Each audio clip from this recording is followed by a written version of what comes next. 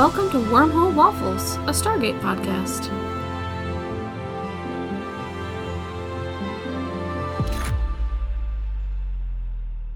Welcome to Wormhole Waffles. I'm your host, Chelsea, and with me is my co-host, Arzu.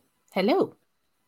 So last week we talked about episodes 9 and 10, where we got an update on Sheree and then had to watch some gross bug stuff. And today we'll be talking about episodes 11 and 12, the Tok'ra Part 1 and 2. Part 1 premiered on October 2nd, 1998, and Part 2 premiered on October 11th, 1998. Both were written by Jonathan Glassner and directed by Brad Turner. So this is an interesting two-parter that introduces an important ally for seasons to come. Arzu, would you please give us some quick summaries? Yes, I can. So Tok'ra Part 1 and 2. I'm just going to do the two together. It's one Yeah, story. that I was going to break it up, but no, that doesn't make sense. Nah. So Sam is having a dream about some people that she may or may not know. She thinks she knows them, and they're in this weird, futuristic hallway.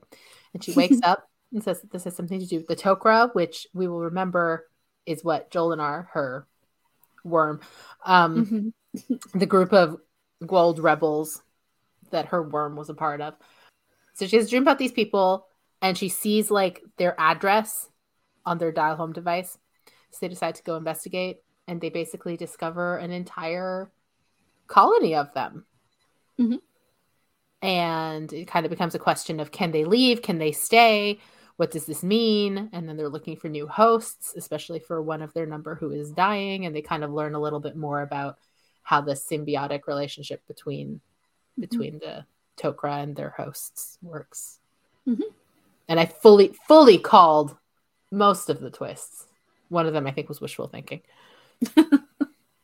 Okay, let's start with our quote reveal. Last week I gave you the quote, "Well, the thing you need the most we can provide, hosts." And your guess was that Daniel is talking about a parasite that SG-1 encounters that needs hosts to survive. But when I asked you to elaborate, you did not mention Goa'uld, which is the most important parasite on the show.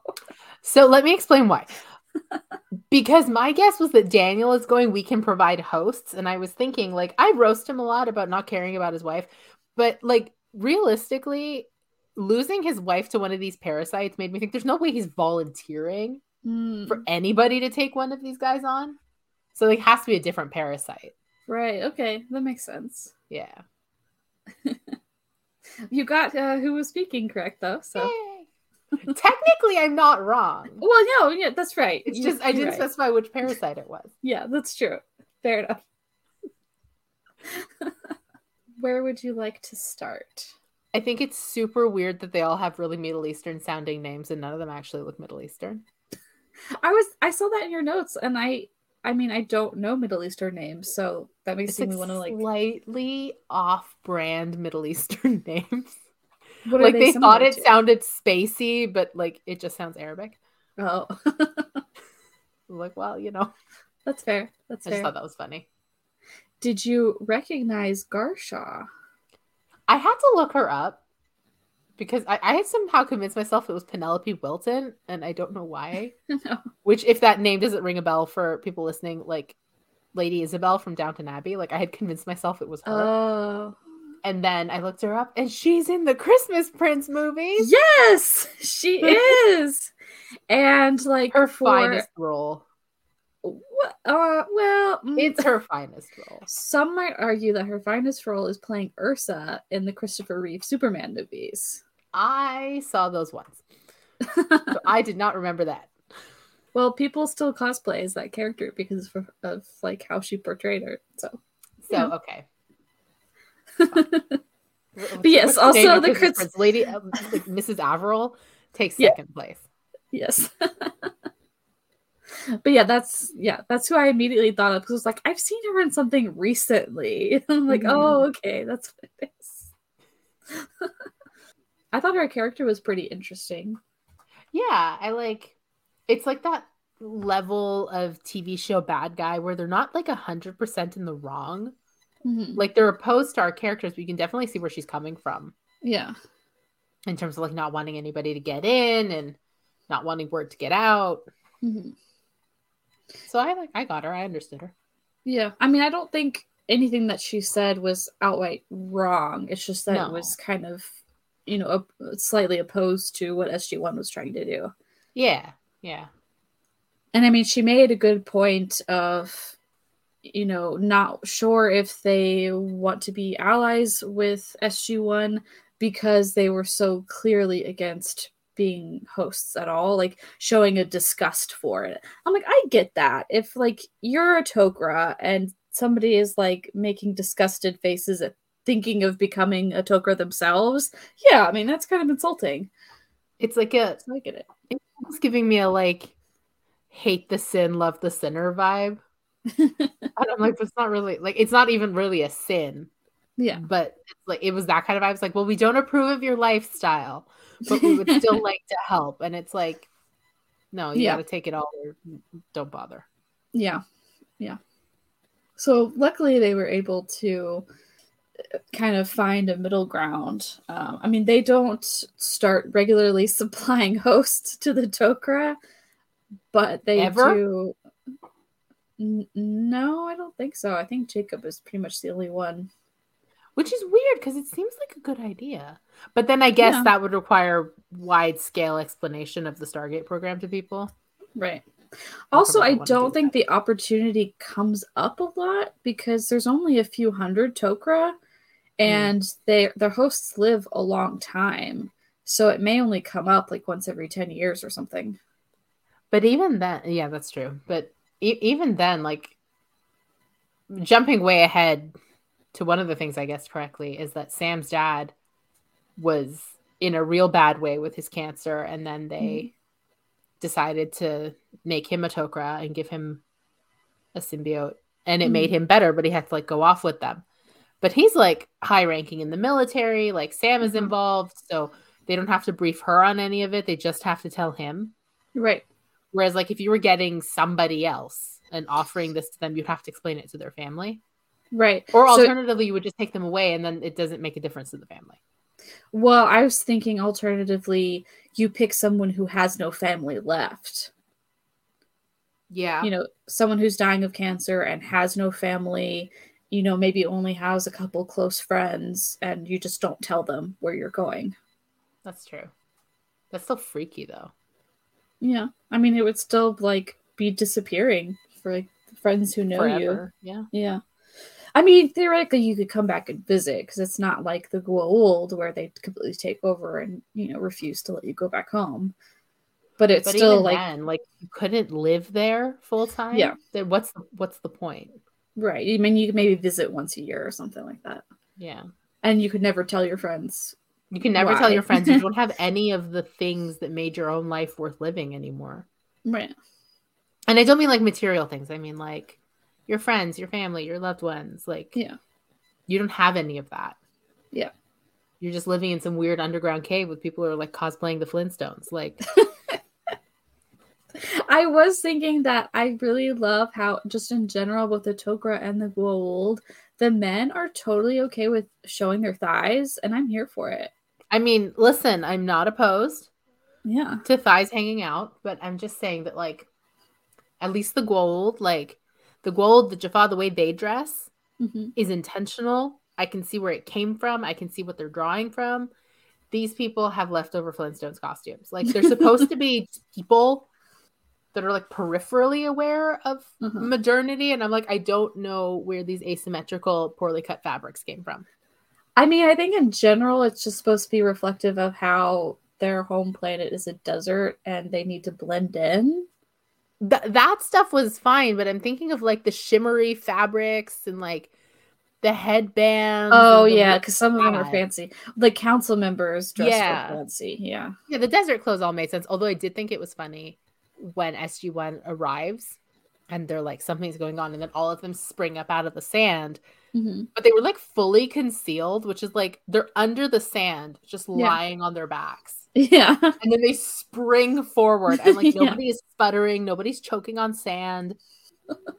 Because they're Tok'ra. Because they're Tok'ra, and Tok'ra don't do that. Yeah. They're tough. Yeah. But yeah, you're right that some of them were wearing like really fancy outfits that looked kind of hard to walk in. Yeah. Like those dresses didn't look very comfortable. Especially you live on a sand planet. Like, you can't tell me that's not chafing. Well, I guess because those people don't go outside. So. La-di-da. Did you like the tunnels, though? They freaked me out a little. They looked like a skin disease. Okay. There's this thing called, I can't remember what it's called, like trypophobia or something. It's like people who freak out at like little holes or little dots. Yeah. Okay. I have that, but I have that. This doesn't remind me of that. Low grade. Yeah. And I had just seen something prior to watching this episode that freaked me out on that level. So that was still in my head when I watched this. And I'm like, I don't want to look too hard at this tunnel.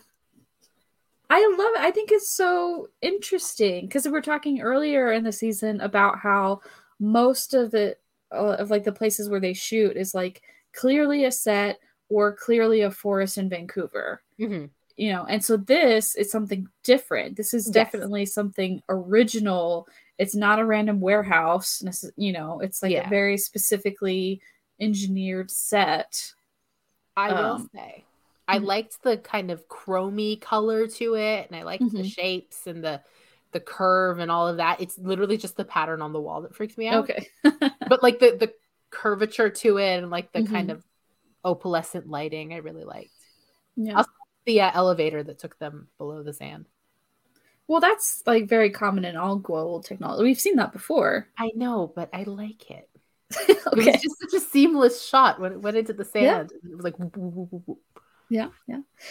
Did you like how when the tunnel was collapsing behind them as they were leaving, and those rings like kind of disintegrated midair? I don't know if I remember that. So it was like when Sam and her dad and Martouf were leaving, and the tunnel was collapsing in on them, and so they got into the rings, and the rings transported them up. But instead of the rings disappearing back into the ground, they kind of disintegrated. Oh. Yeah. That's nifty. Those poor rings. Yeah, they don't exist anymore.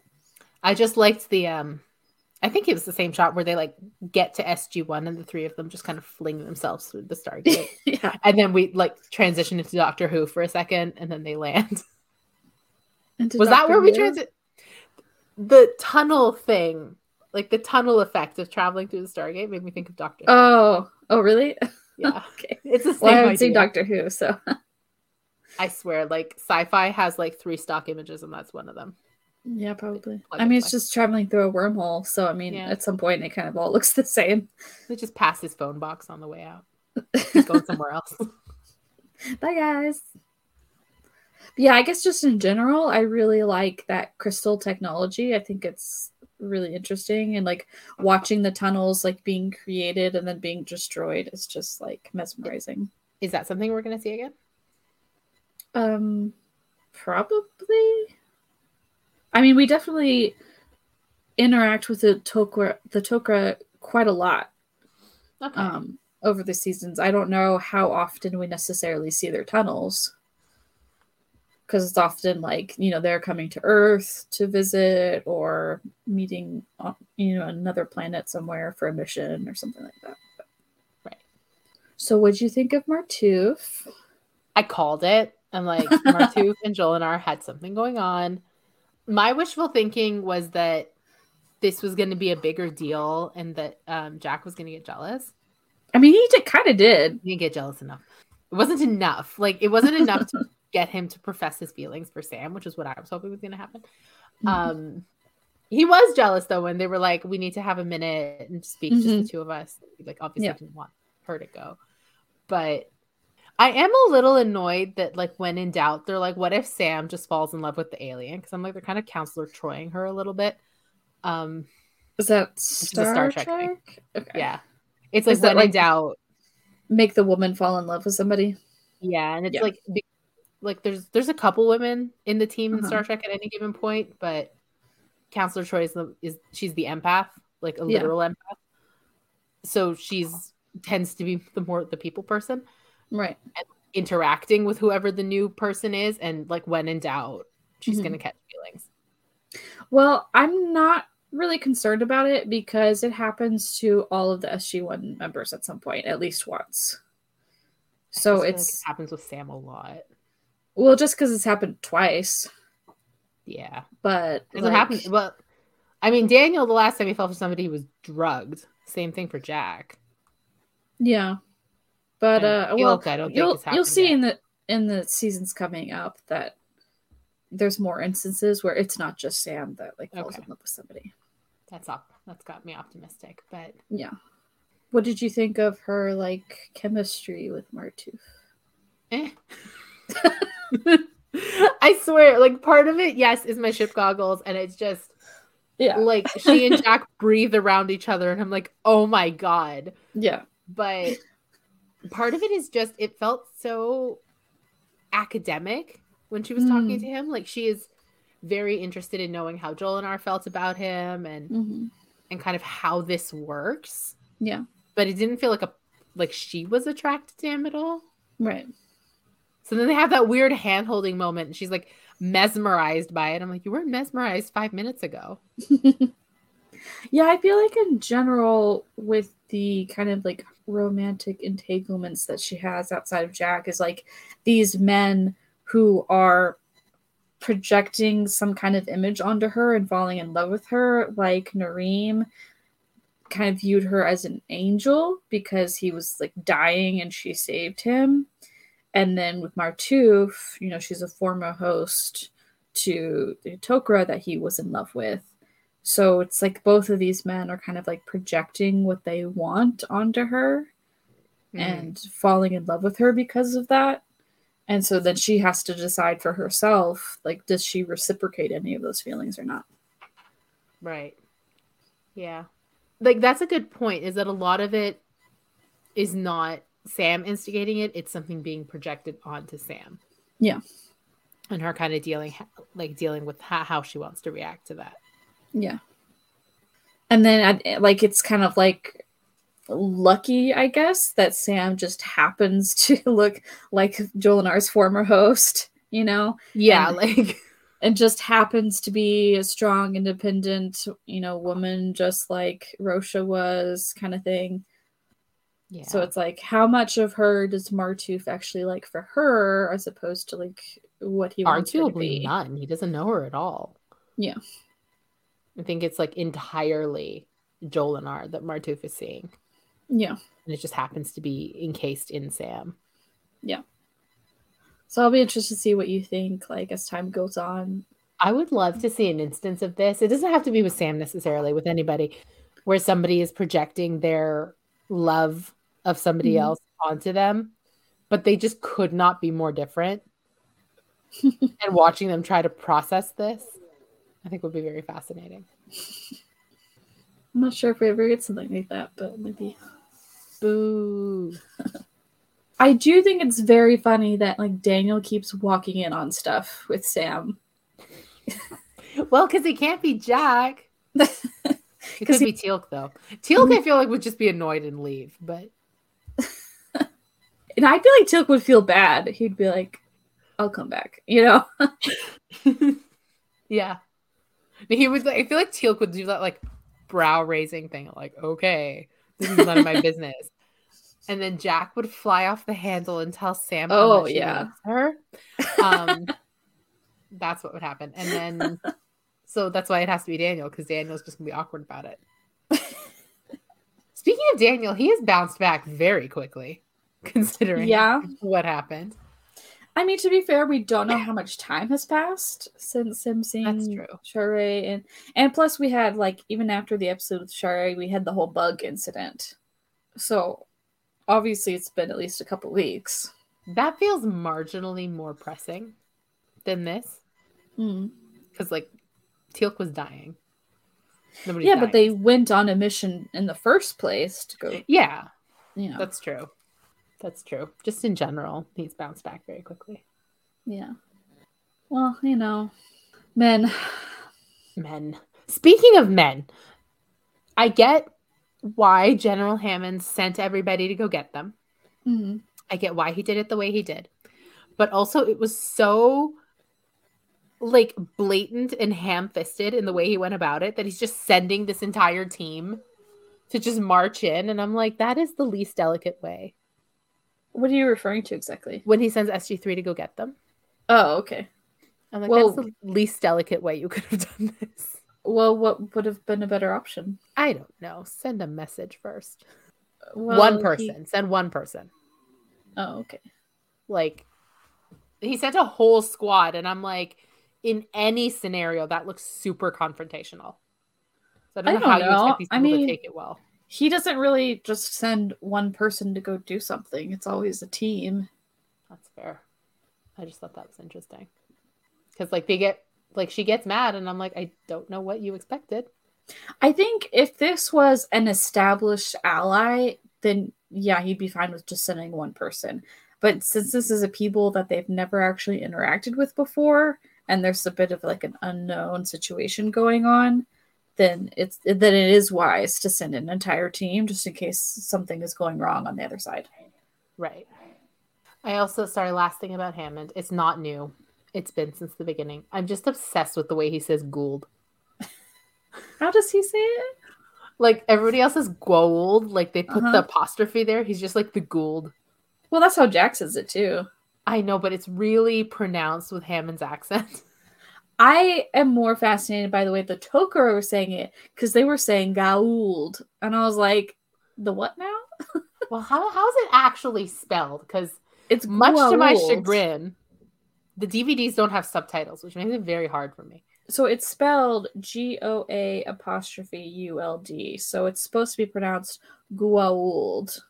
Do sometimes say it that way, but the Tok'ra were like, we are not Goa'uld. And I'm like, okay. Goa'uld. They just decided the O doesn't count. I don't know. They don't think the O counts, and Jack and Hammond don't think the A count. You know. Yeah. Everybody's leaving letters out. There's a lot of things like that in this show, though, because, like, you know, with it being Jolinar versus Jolinar, and, you know, I mean, there's all kinds of pronunciation stuff like that throughout the show that some people pronounce it one way and some people another. Yeah. Like the Tolans or Toulons or what, it was something like that too with their name. That's a very chaotic emphasis change. Yeah. I mean, I'm not really concerned about it. I just find it interesting when there's like yet another pronunciation of Goa'uld that's introduced. Like, how many of these can we rack up? Plot twist, they're all different. Like different races altogether. Oh, different races. Okay. Yeah. Just there's the Goa'uld and the Goa'uld and the Goa'uld, and they're all slightly different.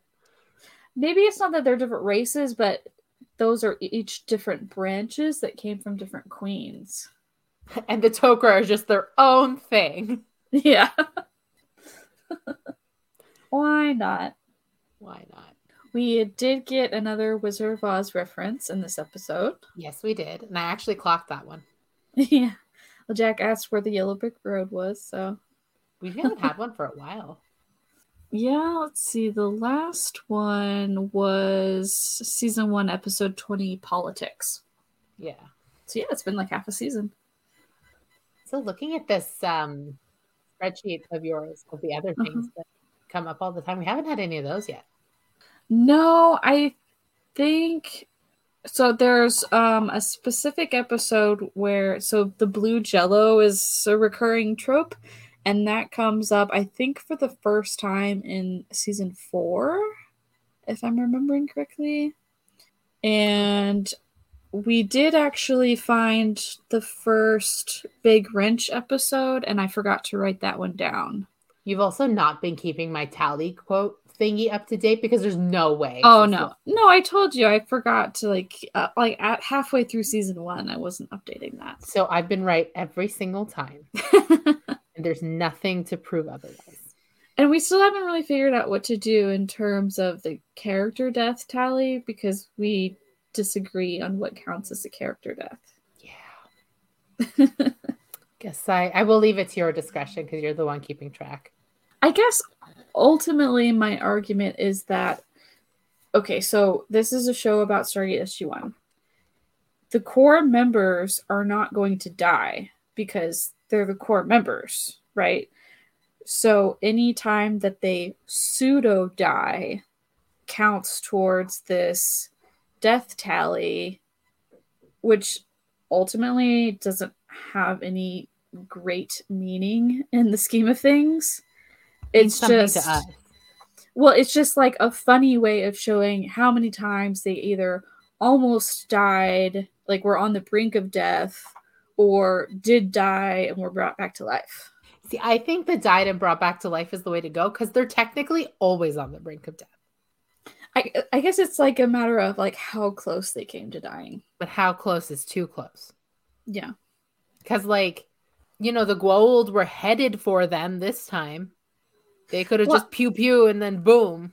Well, I guess because I feel like there's a difference between being in mortal danger and actually being on the brink of death. I feel like they have to actually die and come back to life. I like how I said I'm going to leave it up to you, and then I promptly had an opinion.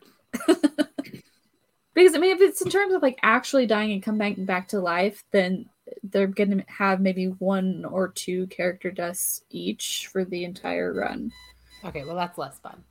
Well, yeah, I mean, that's kind of also my point, is that, like, then, like, what you wouldn't really count any of it, then. Okay, yeah, that's less fun. Because, like, in season 1, in the Nox episode, 3 of them die and are brought back to life by the Nox. Right. But then everything else is pretty much like, you know, in Tin Man, we thought that they died and were replaced by robots, but then it turned out they weren't really dead. You know, so that wouldn't count, but then like then you don't really get to count anything. Okay, fine. Fine.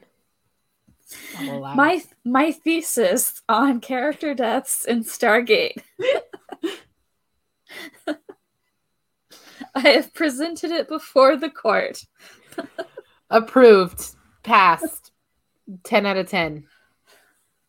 Are we gonna wait? Which grading scale are we using? Are we gonna use the Swiss scale? Yeah. So it's 5.5 out of 6, and I docked the half point because I want to be difficult. Okay, that's fine. At least I did more than just pass. Yeah. You more than a 4. I'm not like cold-hearted. Yeah, for those who don't know the Swiss grading scale, I'm assuming like generally European grading scale, because I think France is the same. France is out of 20. Is it? Mm-hmm. Okay, maybe it's just the Swiss one then. It's the Swiss don't do things the way anybody else does. Yeah. On purpose. So it's 1 through 6 and 4 is a passing grade. Yeah. Because I don't think 0 exists. I don't think that's a thing. Yeah, I think it does. Are you sure? Yeah. Our law prof would have given me a 0 if he could have. just because. Did not like me.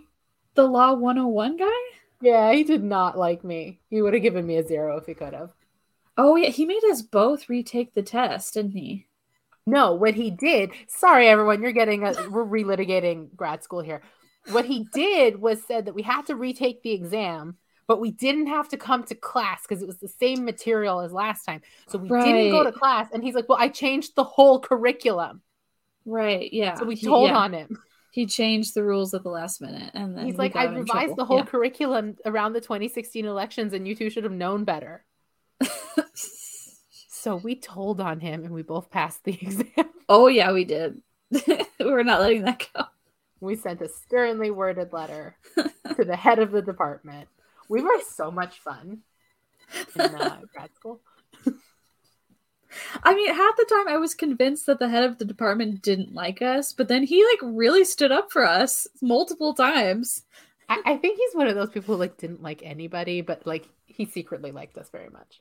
I think it's one of those things where he's British and he doesn't show affection to anyone or anything, but he did actually like us. I think he did like us. He let us take his class just for fun. He wouldn't have said yes if he didn't like us. Yeah, that's true. Anyway, sorry. Back to Stargate. Back to Stargate. Why do you think Sam's dad is a baby? Oh, like, why did I write that? Because Sam is trying to get in touch with him, and he's like, no, I don't want to talk to her because she's not an astronaut. And I'm like, buddy. Yeah. Buddy, that's your daughter. Who Yeah. cares if she doesn't want to be an astronaut? Yeah. And So, then Hammond was like, "You're a lot like your dad." except Sam's not a baby. Because It's she's just, like just as like stubborn and like trying to put he's on a good if face. he was stubborn for a good reason, I'd be like, okay, I get it. But literally, he's on his deathbed. He like a literal bed on which he's literally dying, and Yeah. he doesn't want to talk to his daughter because he's mad she doesn't want to be an astronaut. Yeah. And I'm like, some perspective. Yeah, it's true. Like, if it was anything else, if she had lied to him about about not astronauts, about space being real. If she, wait, no, about space travel being real. Space is real. Space real? I've never been. I've never seen it, so space. So I don't know. No, I'm sorry. If she had like lied to him about this and he found out about Stargate on his own, fine, be mad. If she had literally dropped out of the Air Force for some reason that made no sense to him, fine, be mad. But like being within the Air Force and just not going to this one specific branch of the Air Force does not seem like enough of a reason to not want to speak to your daughter right before you die. Right. Well, NASA's not in the Air Force, but yeah. I don't know anymore. NASA is a civilian operation. No, I know but NASA. Don't you have to like be in the Air Force first? No. Okay. See, I thought you did. No. Okay then. I think it's fairly common for them to like pick candidates who have been in the military because then they're like trained a certain way already, but you absolutely do not have to have been in the military first. Okay. I thought it just kind of fed into the astronaut program. No. I mean, they have like partnerships or whatever, but no. Okay. Good to know. So he's really a big baby then. Yeah, he really is. But he like does a 180 though. Like once he like becomes a Tok'ra, he's just like jovial all the time. Yeah. So that's nice. I mean, he's probably feeling loads better. So. Oh yeah. That's gotta help. I mean, he gets to be like a strong soldier again, so. Yeah. You know. What I do find amusing about this episode in context of having seen future episodes is that I think later on they write in the fact that Sam has a brother. And he obviously doesn't exist at this point yet because it's super weird that it's all this deathbed stuff and the son isn't there. The son probably like also didn't want to be an astronaut. But he didn't have General Hammond to go yell at him. I don't think he's in the military at all. Well, that explains everything. He just they haven't exist. Spoken in years. Yeah, I mean, I guess you could make that argument is that they're estranged because he refused to go into the Air Force like his father wanted or something. Yeah. That's what happened. It's canon. Yeah. Well, I mean, it has to be in retrospect, but one like really random thing that I was kind of entertained by was how when SG-1 was like kind of being held prisoner and they were like talking about their situation and like how they could potentially break out, there were multiple Tok'ra guard like just standing in the corner. I'm like, you know they can hear you, right? They're like literally right there. Nobody notices the help. Apparently. And like I'm just like imagining those Tok'ra guards just like listening and like looking at each other and being like, are they plotting their insurrection right in front of us? Or they don't care. They're just like, all right, another day, another upheaval. Yeah. It is interesting though that they have apparently been on this planet for a really long time, because for it to have been a planet that Jolinar was familiar with, I mean, not only has it been several months since Sam was host to Jolinar, but Jolinar had been in hiding for at least several months because like we find out that Jolinar was like on a mission and then, you know, got found out by an Ashrak and had to run and go into hiding and was in hiding on that planet for like 6 months or so, I think is what they kind of figured. So it kind of presumably the Tok'ra have been on this particular planet for at least a year, if not longer. Yeah. I also thought it was very I don't know if interesting is the right word, but when they're like, well, we saved the galaxy because we blew up that ship. Mm-hmm. And then the Garshaw was like, we had people on that ship. I'm like, okay, like they didn't do it on purpose. Right? Like we weren't assassinating your people. I'm like, there's a line here. Like Yeah. it's battle. They were on that ship. They could have been caught at any point. They would have died at any point. Like at least this way the rest of you get to live. Yeah. So yeah, they weren't personally assassinated. They just happened to be wrong place, wrong time. But yeah, I mean, if they have been on this planet for a really long time and they have not needed the council chambers, that's interesting to me. They just never meet about anything. Yeah, I'm like, I do mission planning. Is like mission planning not as big of a deal as a council meeting, and so you use different chambers for mission planning? I don't know. Garshaw makes all the decisions for them. I guess. And use the council chamber for like raves. It does make me wonder like how open their kind of culture is, because their bedrooms are like off the main corridor and have no doors. Well. Yeah. Well. Yeah. Maybe they can like, you know, when that guy whose name I forgot fell through that like woo wall and then he like disintegrated. Uh-huh. Maybe they put those up. They like switch them on. No, because that's like the formation of the crystals. That's not. You just like making that sound. Not like the same thing, like something less lethal. I mean, they could probably just like put a literal curtain up, but that wouldn't necessarily. Yeah, that's what I was saying. Yeah, that wouldn't be soundproof. That's where the woo woo woo woo woo comes in. I don't think that's a thing.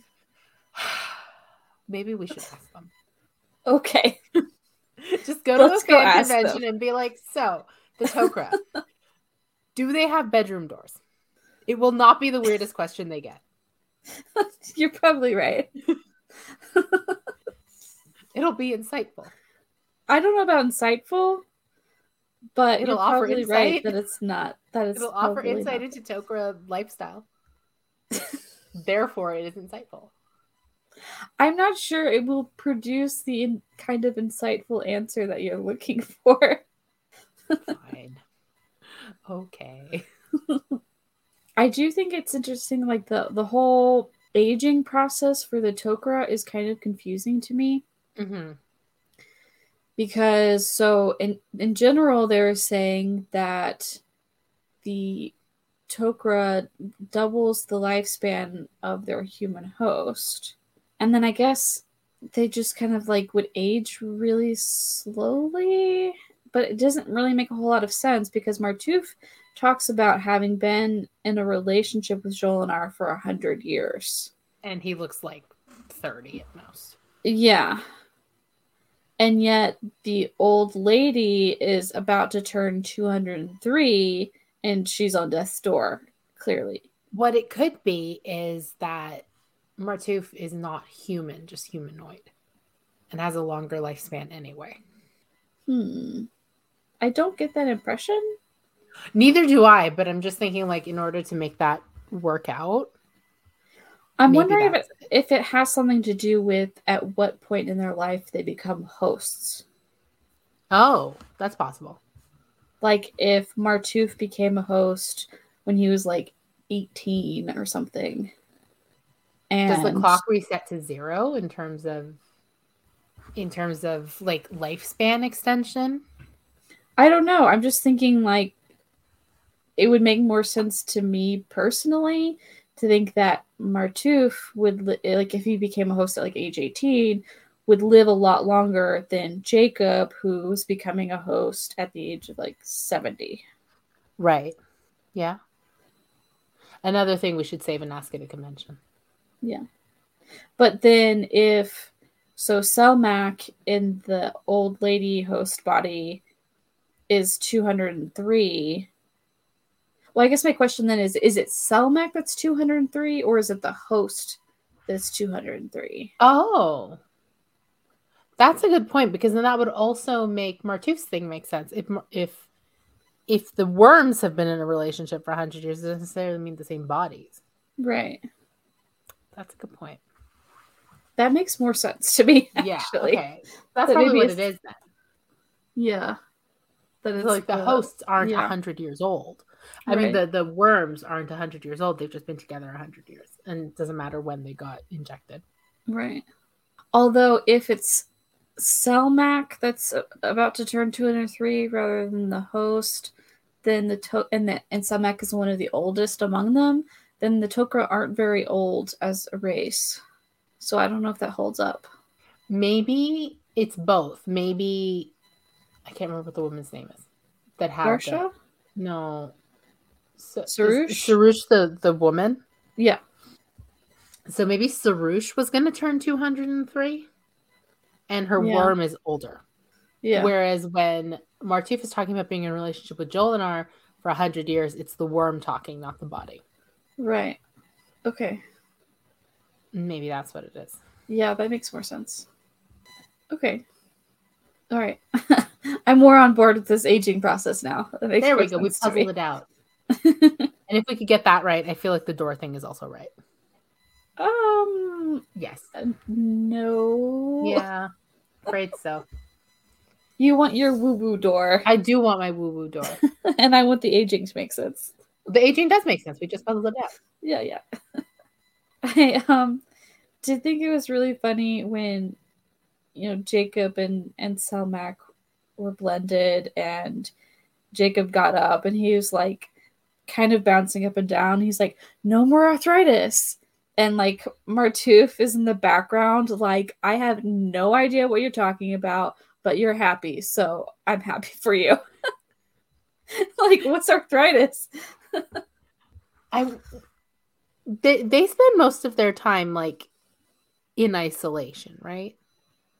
The Tok'ra? The Tok'ra. Yeah, pretty much. Okay, because like a lot of the stuff they're asking, they're like, we can heal any ailment, even cancer. What's cancer? And I'm like, well, just because it's a different word than they've heard before. They don't know the terminology. But it just made me wonder where their hosts were coming from. If even the host can't supply them that information. Well, it's just that the host comes from a place where they call it something other than cancer. So they're not human. They're not from Earth. No, it's not that. It's that, just like how do I explain this? There are like terminology that we would have in modern English usage that they wouldn't necessarily have because they were taken from Earth hundreds of years ago. Right. So like we didn't necessarily call it cancer hundreds of years ago. That's true. I'm about to go down a Wikipedia rabbit hole and see when we started calling it cancer, but right. Let's start thinking. Pull up the dictionary. Origins of the word cancer.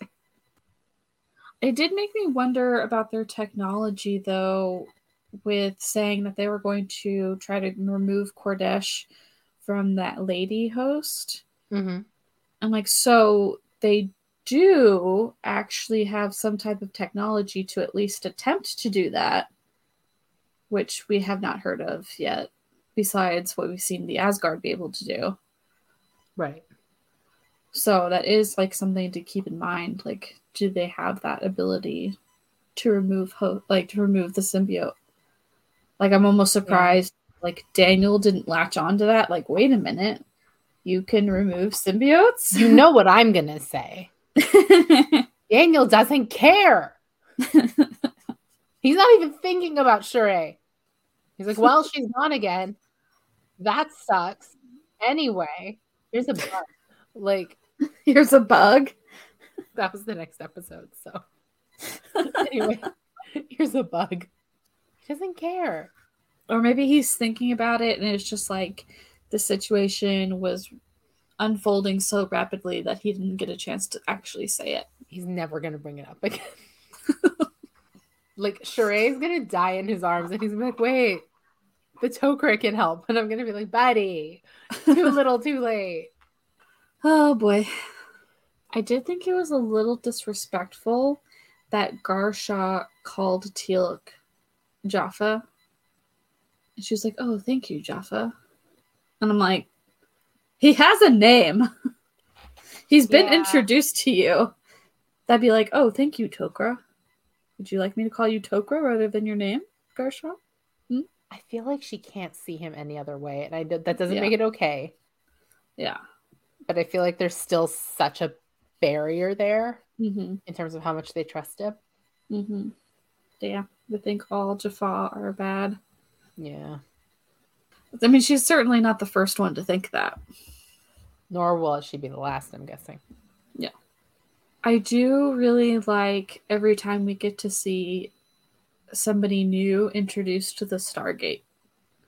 Yeah. It's always like kid in a candy shop. Like, whoa. That's so cool. This goes to other planets? Yeah, that's always fun. Yeah. Do you have any final thoughts about these episodes? I do not.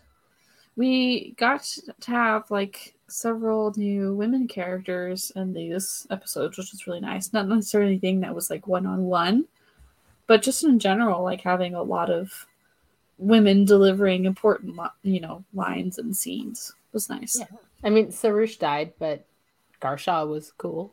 Yeah. She was in charge. Nobody questioned that. Yeah. And then there's that other council lady I don't remember the name of. Oh, We got to talk a bit too. Yeah. So do you think these episodes hold up for a modern audience? Yeah, I'd say so. Cool. Nothing's ever gonna top. Oh God, what was that episode called? Episode 3. Oh, Emancipation? Emancipation. Nothing's ever gonna top Emancipation. No. I mean, I told you. Yeah. I mean, I'm a little story's sad we got it out of the way so quickly. Sad? You want there to be another bad episode? Yes, bad episodes are fun. There's certainly more to talk about when it's a bad episode. Yeah. If it's very unproblematic, then there's not really that much to say. Oh, I don't know if you've noticed this or not. This was the first episode that I noticed that Sam was wearing lipstick. I can't say I noticed, but I am going to pay attention. Yeah, that's what I'm like. I don't know if it's just like we haven't really gotten enough close-ups to be able to tell, or I haven't been paying attention, or if this is like they weirdly decided to put her in lipstick because she's in a vaguely romantic situation. I mean, it could be that, but I'm going to pay attention now. Okay.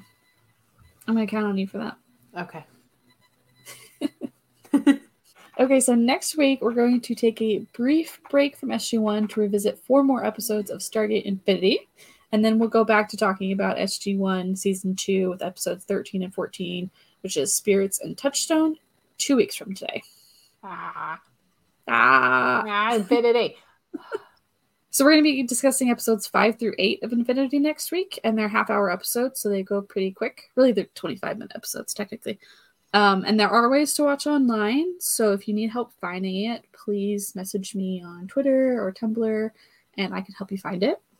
So, Arzu, I will give you your quote from the next SG-1 episode to guess. Ready? Yes. Aliens are always poking me full of holes. 100% this is Jack. 100% this is Jack, because they poked a hole in him a couple weeks ago. I don't know the context. They probably stabbed him. And it's like not in so bad a way that he can't be quippy about it. And he's like, aliens are always poking me full of holes. That's my Richard Dean Anderson impression. I hope you enjoyed it. Very good. I loved it. Thank you.